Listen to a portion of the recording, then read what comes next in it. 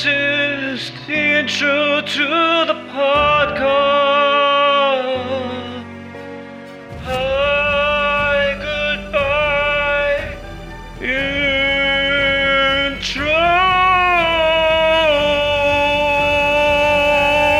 is done.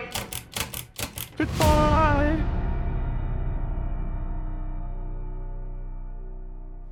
This could be the sound of a plane. Merry Christmas! This could be the sound of a dog barking at the moon. This could be the sound of a pancake being beaten by a frisbee. Surprise! Our auditory senses delves deeper in the human psyche than what was previously known. Senses and sensays make a lot of sense if you're sensing the truth. But what truth are we striving for? Is there still truth out there? Or is Bobby Fletcher, the Johnsons' next door neighbor, just a big fat liar? This is Cutting Through the Cracks.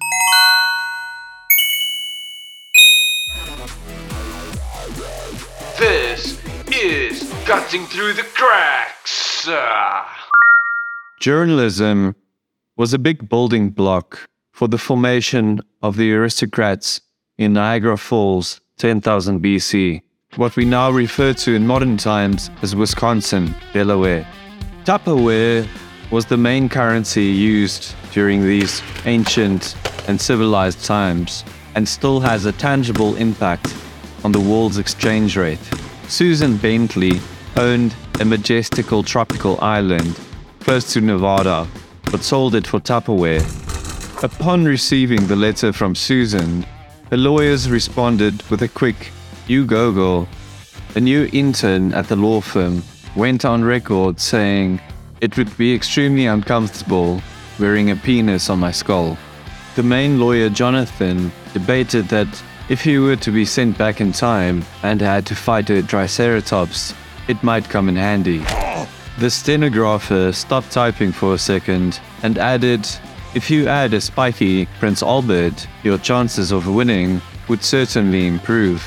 The barrister then proceeded opening up a Tupperware container exhibiting a few items and said, "Something like this would work." The first Prince Albert was discovered in the Great Barrier Reef in Venice. He was the son of King Jonathan III. Prince Albert was a curious boy, and he invented toys just before the Cretaceous period. He would use sticks, stones, building blocks from the industrial complex the next town over, and mud. From these simple items, Prince Albert created the first toy ever. He called it a 3D puzzle of the Grand Canyon. This led to a worldwide search for new toys that rifled the gold rush. Miners quickly dropped their tin pans, pickaxes, spades, shovels, wheelbarrows, felling axes, trowels, iron wedges, crowbars, metal buckets, and cradles to go toy developing. And this created the first financial boom in the Southwest Hemisphere. Today, Prince Albert is known as a pioneer, the godfather of toy invention, and is commonly referred to in the history books as Prince Albert. Later that evening, in 6000 AC, Prince Albert started the first Toys R Us store. This gained massive popularity among the surfer crowd, and the biggest store was erected and situated in Buenos Aires. In the store, a janitor named Francis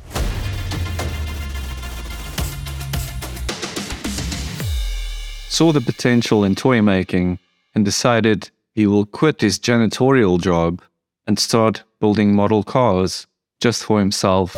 He started by buying wood, then stealing some wood, and then borrowing some wood. He had a ton of paint stored for emergency purposes. He crafted and painted model cars for 55 years, and the fumes of the paint made him very, very dizzy, to the point where he became a novelist and wrote short stories about a ruthless gang of ice cream truck drivers. They ran the streets of St. Francis Bay from 1805 till 2002.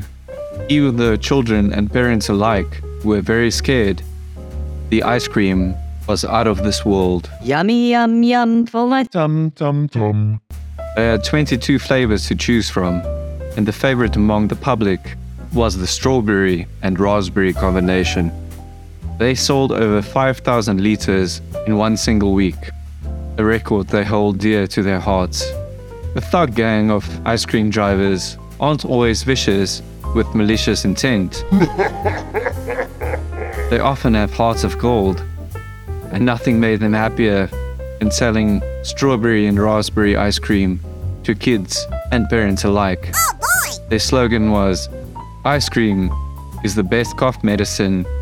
It's yum yum for your tum tum. Come down to one of our trucks and try one of our 22 flavors and have the best taste bud experience of your fucking life. Or buy a shiv as a birthday present for your next door neighbor."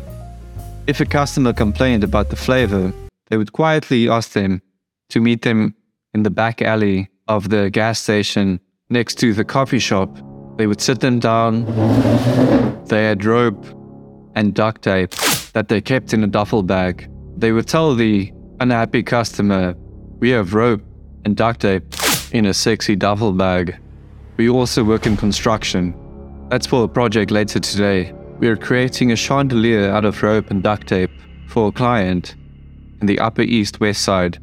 And they would explain quietly, sincerely to the client, complaining about the inadequate flavors, that they are running an honest business, and it hurts their feelings when someone complains in front of the other customers. One ice cream gang member viciously opened his switchblade, carved an apple, and had a quick light lunch.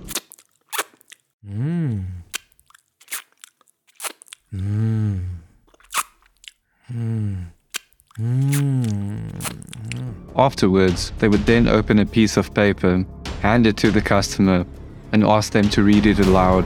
It was a complaints form. If you had any grievances with the service or products, you could fill in the form, put it in the box on the counter of the ice cream truck, and they would reply as quickly and swiftly as possible. As the relieved customer got up and started to walk away towards his family, one of the gang members stopped him. He slowly and nervously turned around, and Little Pete, the head of the operation, said to the customer, "Listen very carefully.